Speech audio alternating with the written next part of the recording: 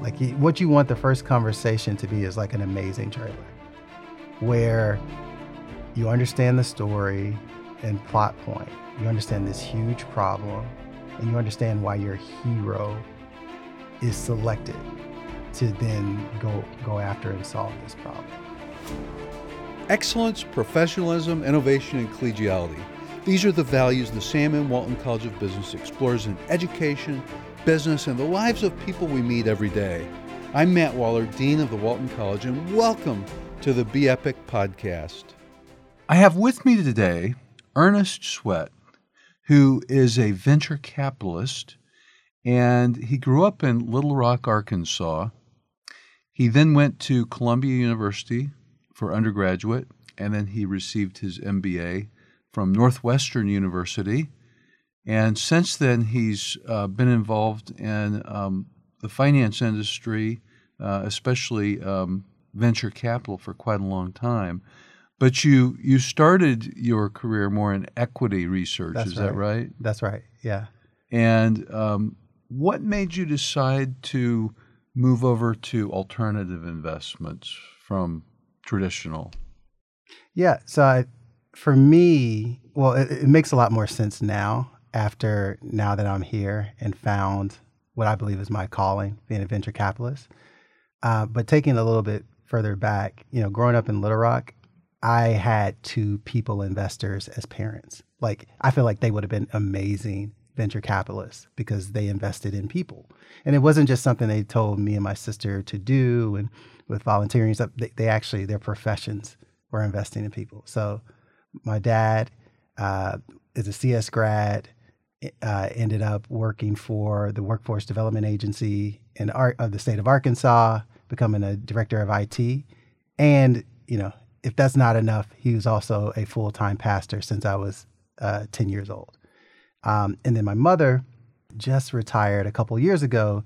She was a science teacher for Little Rock Public School in middle school. And so those two lived out kind of one of our big ethos or, values, which is equipping others. Obviously education was really important, but making sure that in careers we have that can be, give us a good well-being, that we're acquiring knowledge that can help others reach their self-actualization. And so fast forward, venture capital for me is living that out. And so how I came from equity research on is like equity research was a great foundation for me.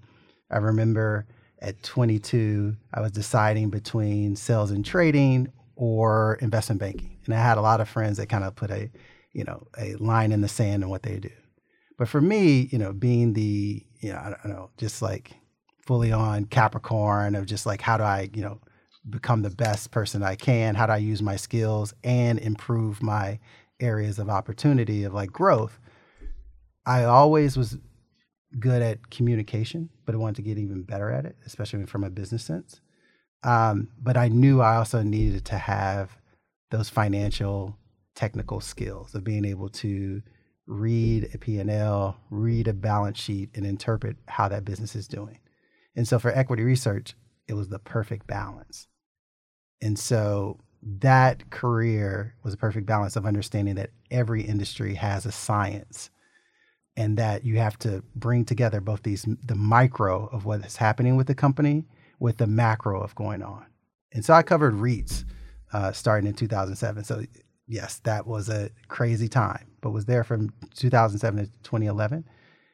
And the reason why, ultimately we can talk about this more, but the reason why I made that shift was I was making recommendations to hedge funds, fund of funds, all these different portfolio managers, but I wasn't putting skin in the game. So it was really just kind of like a theoretical exercise of saying, hey, if I did invest, I would either short X, hold Y, or buy Z. But that's it. You're putting out your opinion, but you're not putting any skin in the game. And so that's what really kind of energized me to make that switch. So you're into value chain, broadly speaking, and more traditional industries like retail, logistics. What made you interested in those particular verticals? Yeah, I think it's The most amazing thing about venture capital to me as a profession is literally no conversation has to be worthless. You can learn something from literally any conversation because everybody has a different perspective and expertise, and you never know, you might invest in that area that they're talking about. And so for me, even how I got into venture capital was how do I leverage what I've learned in the past and not throw it away? So many times in our careers, I can speak for myself, I've thought, oh, I got to create a blueprint. So maybe I need to learn how to, be an AI expert. And it's like, no, to get into this industry, I need to know what I'm passionate about, what I have a background in to create that and build onto a narrative. And so for me, that was real estate. I cover REITs. At 22, I was having, being on calls, on quarterly calls, asking tough questions to Fortune 500 CEOs. And so that was a basis of like, I know when a real estate company, when they get big, what their problems are and what their pain points are. Now I just need to understand technology and what types of technology platforms can solve those problems. And so that was like the impetus of like me coming up with what I coined value chain tech.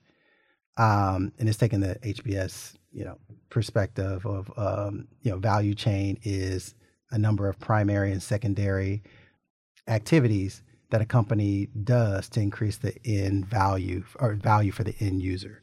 And so I've just only layered that as like a framework for identifying the most pressing pain points that all enterprises need help on. And so for me, the same problems are happening for supply chain, are happening in retail, are happening in manufacturing, essentially happening at all of GDP.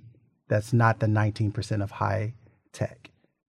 And so those three issues are quickly, one, our business systems that were typically centralized in the 80s up until 2010s. Those systems of technology and people aren't equipped to deal with today's business environment, right? We have both globalization and deglobalization happening at the same time.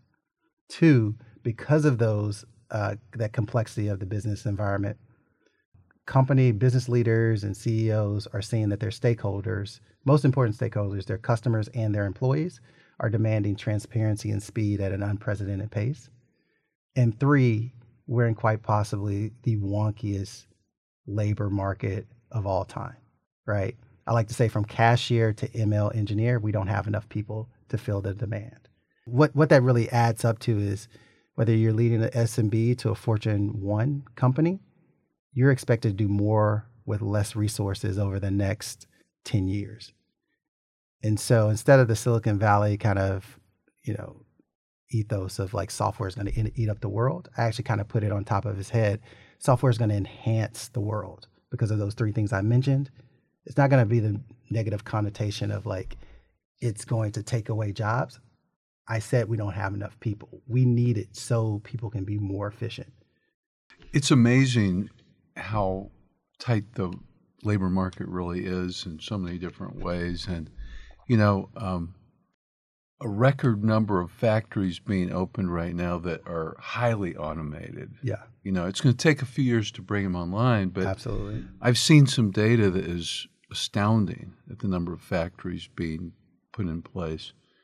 You have that on the one hand, and then on the other, you've got generative AI that is going to solve part of the problem.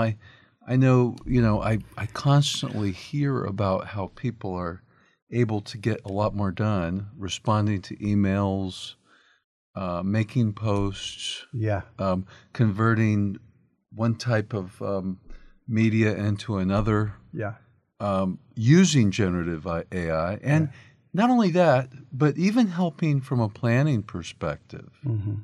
And if you think, as you know, so many of the value chain companies, the companies involved in traditional value chains, a lot of times their weakness is planning.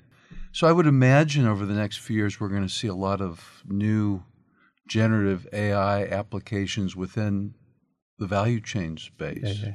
I think, I would agree. I think it's going to take special entrepreneurs who identify what those key pain points are. So pain point 1, pain point 2, because those are going to get traction when it comes to sales. Again, because you can't just, when companies like Microsoft and Uber, who have, pretty big war chests of cash, when they're contemplating, hey, do we need 100 software vendors? And so it's critical now that you're solving a real pain point that people need today or need yesterday, to be quite honest. And so, although there's a lot going on in generative AI, we're going to have specific, and it's really cool stuff now and all those things you mentioned. But how do we really productize it in a way that it's solving specific industries' problems? And so, what I look for is like these archetypes of entrepreneurs when they're looking to enhance or accelerate a foundational industry. And so it's like typically 2 and possibly a third coming up. One I call the innovative insider. So that's somebody who's worked in this industry for a long time, has faced a problem and sees that technology can really solve it. And they have the ability to mobilize technologists and product people around them to go along with the vision. The second archetype is the humble outsider. So having somebody who's typically, maybe they come from Silicon Valley, maybe they come from, some tech background, and they identify, hey, I've done research, that's a problem there. But I'm going to check with customers, and I'm going to bring on advisors and employees who understand the nuances of those industries. So I'm not frightening my customer a lot of times from this like long-term vision, but I'm able to, bring them along and grow with them. And so I think that's the second thing. And then the third is, for lack of a good name yet, I'll take suggestions, but I think essentially the person I call like a bridge. This is somebody who is highly technical, but also has maybe a family background in industry. Maybe their family always had, like, let's say for a construction tech company, their family has had a construction company for the last 4 generations. And then they went to MIT or Caltech and have just now say, hey, I can bring these 2 worlds together. So that's the third archetype. But we're going to need special entrepreneurs, which I think, despite all the uncertainty that's going on, we're going to start to see that next wave of awesome entrepreneurs going after really big problems. I noticed, just diving into a little detail, you were a Series A investor in FreightWaves. Yeah. And I also am impressed with FreightWaves. I met them about the time you were investing in them a couple of years ago.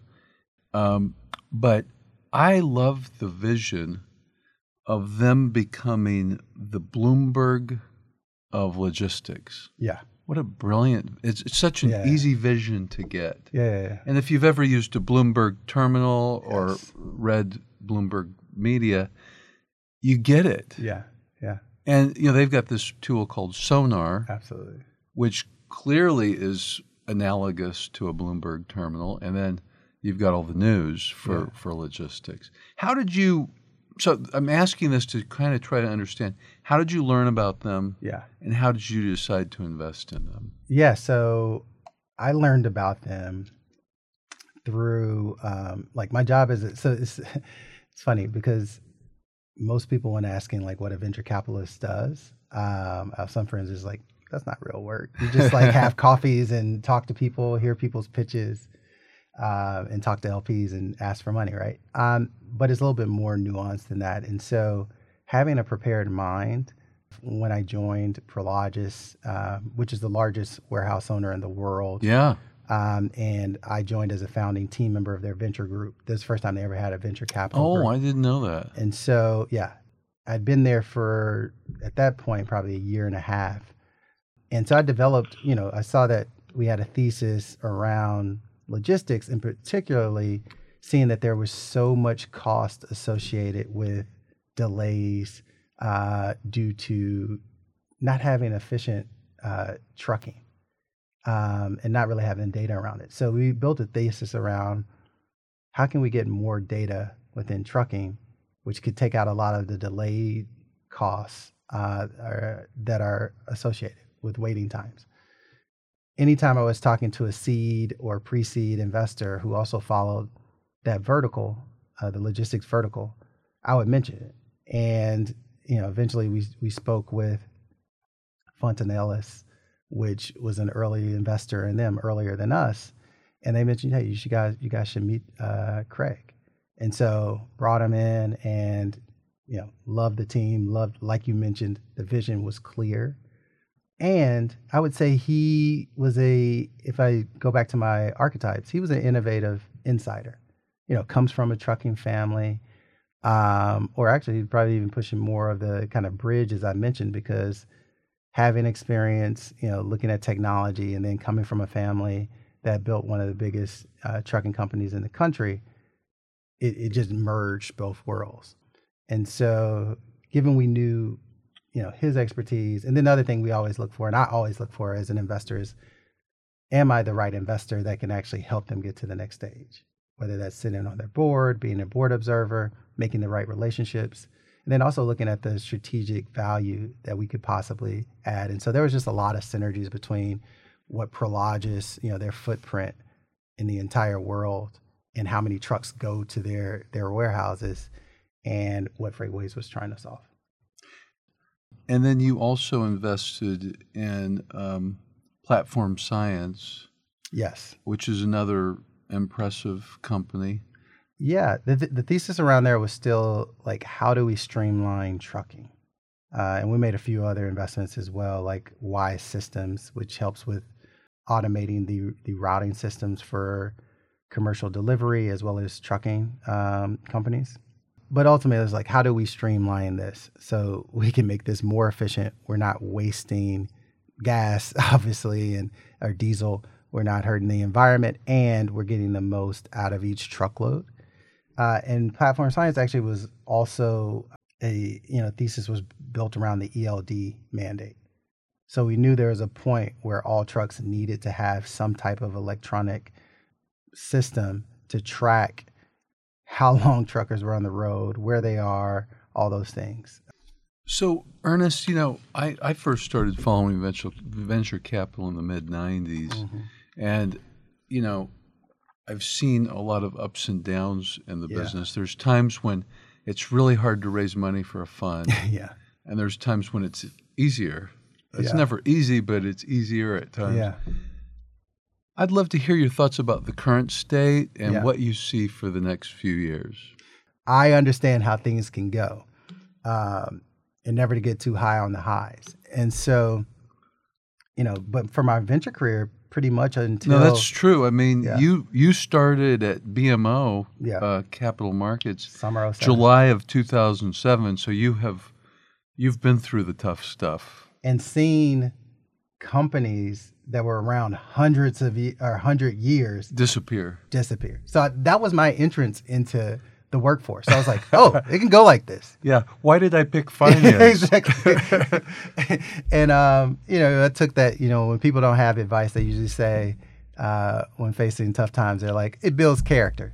So I just kind of embraced it. Okay, this builds character, and you have to actually, what I really it boils down to is you got to find value for your customer base despite what's happening in macro.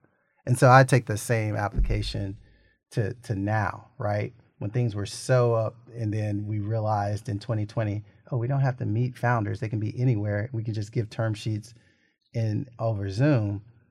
That took a run up. We also had, obviously well documented, a lot of tourist investors who hadn't done much early stage or even growth stage doing more of that.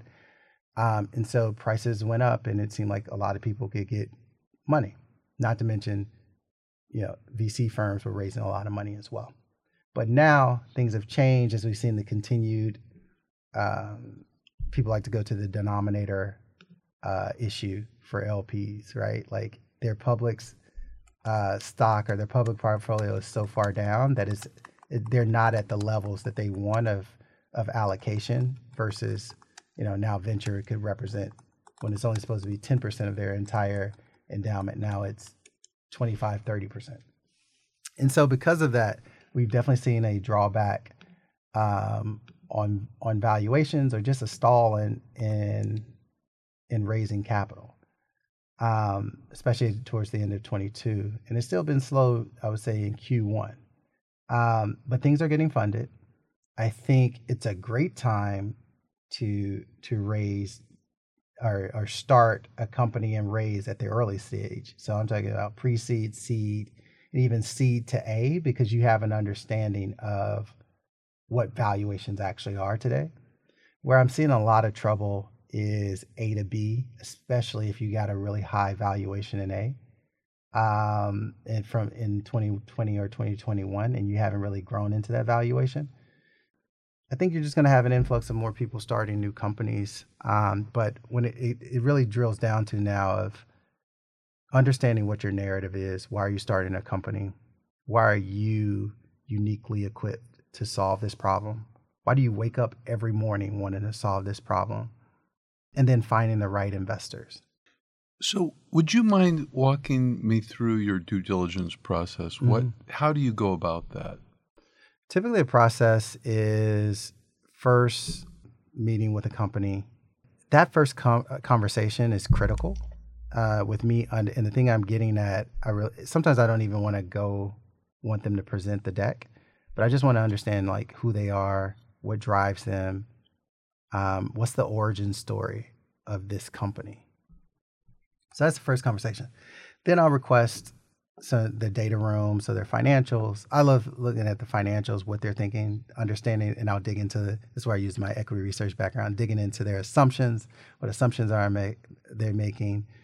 I love to look at their product roadmap and any technical IP, just to understand what is maybe defensible if they're leaning really on the kind of technical risk. And then the other thing is I like to look at the sales deck, because how you're positioning yourself to your customer base is really where I like to lean in. Obviously, coming from a pretty technical family, dad a CS grad, sister is a data scientist. I've picked up a lot of that stuff and have a strong network in that stuff, so I know what to ask and who to introduce them to get even more technical diligence. But I think a lot of the lacking in the industry or areas of opportunity is like understanding, even at the early stage, what is the business risk? And so where I like to take that in the next step of diligence, after asking the questions I've seen from the data room, I like to point out 2 to 3 people within my own network that can fill that persona. Because there's one thing to do customer references once you've gone down the path of looking at doing, writing up a term sheet. But who of those customers who have agreed to do that aren't going to say amazing things? They're using the product. Well, actually, sometimes they don't say the most amazing thing. That's one point of advice. Entrepreneurs, if you have somebody on your reference list as a customer, they need to say the NPS is like 15, like they at a bare minimum. But for me, I like to have a win-win-win where I have a trusted executive that I've known for a while that could be a buyer of this technology. And so they get to understand what's out there. The founder gets to actually have a chance to get a sale, even if I don't sign up to, invest in the company or not. They get a shot on goal. And then I get unfiltered feedback from that executive. And then lastly, the entrepreneur gets to see, hey, this is what you get from me starting day 0. I like to help with leads on customers because that actually has impact in revenue. So that's really like. So that's part of your big value add. I love doing that. I love meeting people. I love understanding what they've dedicated their lives for. And I like being a bridge. That's what I live for. A lot of value. Yeah. What's your approach to board involvement and governance with your portfolio companies? So you learn something new every day. I'll say that, being open to that. I think a good board is like a great basketball team. And maybe the better equivalent is like a great AAU basketball team. Just understanding different boards will have different constructions, and you need to be able to flex different roles based on who's there. And ultimately, it should be about serving the company and that founder and helping him or her make the best decision for the company and growth. How do you prepare your portfolio companies for exits? I think that's I probably don't have a great answer right now, but I think that's something that a lot of investors and entrepreneurs should be thinking about based on, if you're at a certain clip or a certain stage, is there a soft landing or even a good landing that doesn't take you to like where you thought you wanted to be or you strive to be? Because I tell friends this all the time, even the most well-informed kind of person who follows technology or tech adjacent companies, there's so many companies that are still private that you think are public. Stripe. Absolutely. Stripe. I forget all the time that Stripe is still private. Yeah. And so there's just a lot of companies that are kind of waiting on the sidelines until the public markets get better. And then they'll finally have those exits. And so it's kind of a waiting game. You've given some really good advice along the way of this during this conversation, but any other advice you would give for young entrepreneurs? Yeah. I think, especially in this environment, it's a safe environment in college where you can just try out new things while you're in school. I would say definitely exploring what are you really passionate about. And a lot of times you can learn on someone else, like even interning at a startup, to see if that's the right environment that you want to either start your own thing in, or if it's like a little bit later where you're at like a Databricks or you're at a more growth company that's still, high growth and still has those elements of like there's a lot to learn, but maybe it's not so chaotic. So just even being able to explore the things. I was always told, not sure it's the great advice or not, but like your 20s are about figuring out what you don't want to do. And if you luck out and figure out what you like doing, that's even better. And 30s are what you figuring out what you like to do, and then in 40s and 50s, that's what you do. I like that. I see that. Yeah. Well, you mentioned like doing an internship, because so many times it seems like students wind up going just with big companies for their internships. But so we created this program called the Venture Intern Program, which is specifically to help early stage companies find interns and pick interns and to provide them with a format for providing an internship for a student. Yeah. And then making the students aware of these opportunities. That's awesome. We've been doing this for maybe, 4 or 5 years. I'm not sure the exact time. And sometimes then they stay on. Yeah. Permanently. They say, I really do like this. Or they say, no, I think I'd rather work for a large company. But in either case, they've really learned something about themselves and what they like. And even if they don't want to work in a early stage company, I think that knowledge of what it's like is valuable for the rest of their career. Yeah. Well, Earnest, thank you for taking time to do this. And it's been fun talking to you, getting to know you. Thanks, man. Look forward to it. Absolutely. Thanks for having me. On behalf of the Sam M. Walton College of Business, I want to thank everyone for spending time with us for another engaging conversation. You can subscribe by going to your favorite podcast service and searching Be Epic, BEEPIC.